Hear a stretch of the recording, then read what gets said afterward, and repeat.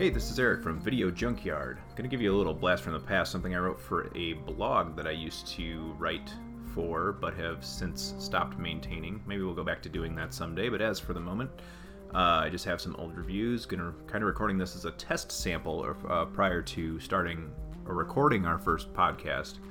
Who knows, maybe this will end up filling in some space someday. It's my review of Frankenstein 1910. That is the Frankenstein film that the Edison company produced. This is prior to Universal's 1931 Frankenstein film starring Boris Karloff, which obviously you can tell because it was made in 1910. Without any further ado, here we go. If I were to ask you to describe Frankenstein's monster to me, most likely you would describe a hulking, square-headed man with a greenish hue and bolts in his neck. This conception of the monster comes not from Mary Shelley's novel, but from the Universal 1931 film Frankenstein starring Boris Karloff. More specifically, we owe this vision of the monster to the incredible makeup of Jack Pierce. However, this was not the first time Mary Shelley's novel had been adapted for film. The first time the Frankenstein monster was brought to the screen was in the 1910 one-reel adaptation made by the film studios of Thomas Edison. Frankenstein 1910 was written and directed by J. Cyril Dawley and stars Augustus Phillips as the scientist and Charles Stanton Ogle as his monstrous creation. The story is familiar, a young scientist off to university where he obsessively tries to grasp the foundations of life. In the Edison film, we don't see every detail of the story.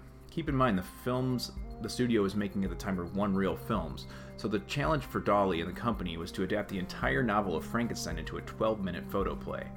There are some liberties taken, and they are totally comfortable with that, as they immediately warn their audience following the title card that it has been liberally adapted from the Shelley novel.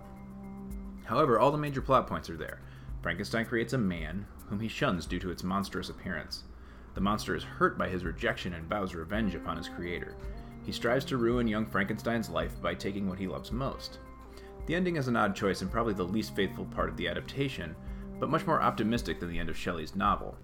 Check the film out if you're curious. The film was made when the art form of cinema was in its infancy, and it shows that the potential of the medium has not quite been grasped. Has it ever been? Will it ever be? Discuss amongst yourselves. The special effects and makeup are not quite as wonderful or imaginative as the films of contemporary French filmmaker Georges Méliès. And the camera is not utilized as a storytelling device the way it would begin to be even a decade later. In this film, most of the actions take place in a wide shot, and events play out almost like they would on stage.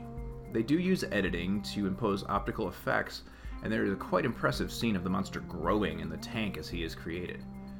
It looks to me to be a primitive form of stop-motion animation, and the effects definitely still work. There are many interesting things about this film. First and most notably is Frankenstein's creation. The monster is not at all what we have come to know as Frankenstein. The monster is played by Charles Stanton Ogle and is a twisted caricature of a man. It is beastly and distorted version of a human being, the antithesis of the handsome young Frankenstein. It has long claw-like fingers and its face is sunken and skull-like. It's so different from the Universal Karloff monster we all know and love that it's hard to accept that this was the original screen interpretation of Frankenstein's monster. The fact that it came first does not make it correct, but it does make it interesting. Dawley's screenplay also does a very good job of getting to the guts of the story and displays the elements that are visually interesting while filling in gaps in plot development using title cards. This allows him to tell Shelley's story while focusing on the plot points that are more cinematic. Let's not elevate this too much. Let's not forget that after the history lesson, this film is an effects film and a horror film. I assume it was successful due to the amazing creation sequence combined and with the unsettling monster. I read that Dawley intended to focus on the moral aspect of the story and not the horrific elements, but imagine if you can that you've not seen films before. If you have, they have not been like this. The events depicted before were limited entirely to the imagination of the reader of Mary Shelley's novel. Even the seeing dramatization Frankenstein on the stage could not prepare the viewer to watch a body grow inside a vat from a skeleton and slowly become a hideous monster. This was a new experience for most people who would have been watching at the time. If you're interested in genre films, silent films, or film history at all, you should take the time to check this out. It's only 12 minutes after all, and it's on YouTube. It's entirely free.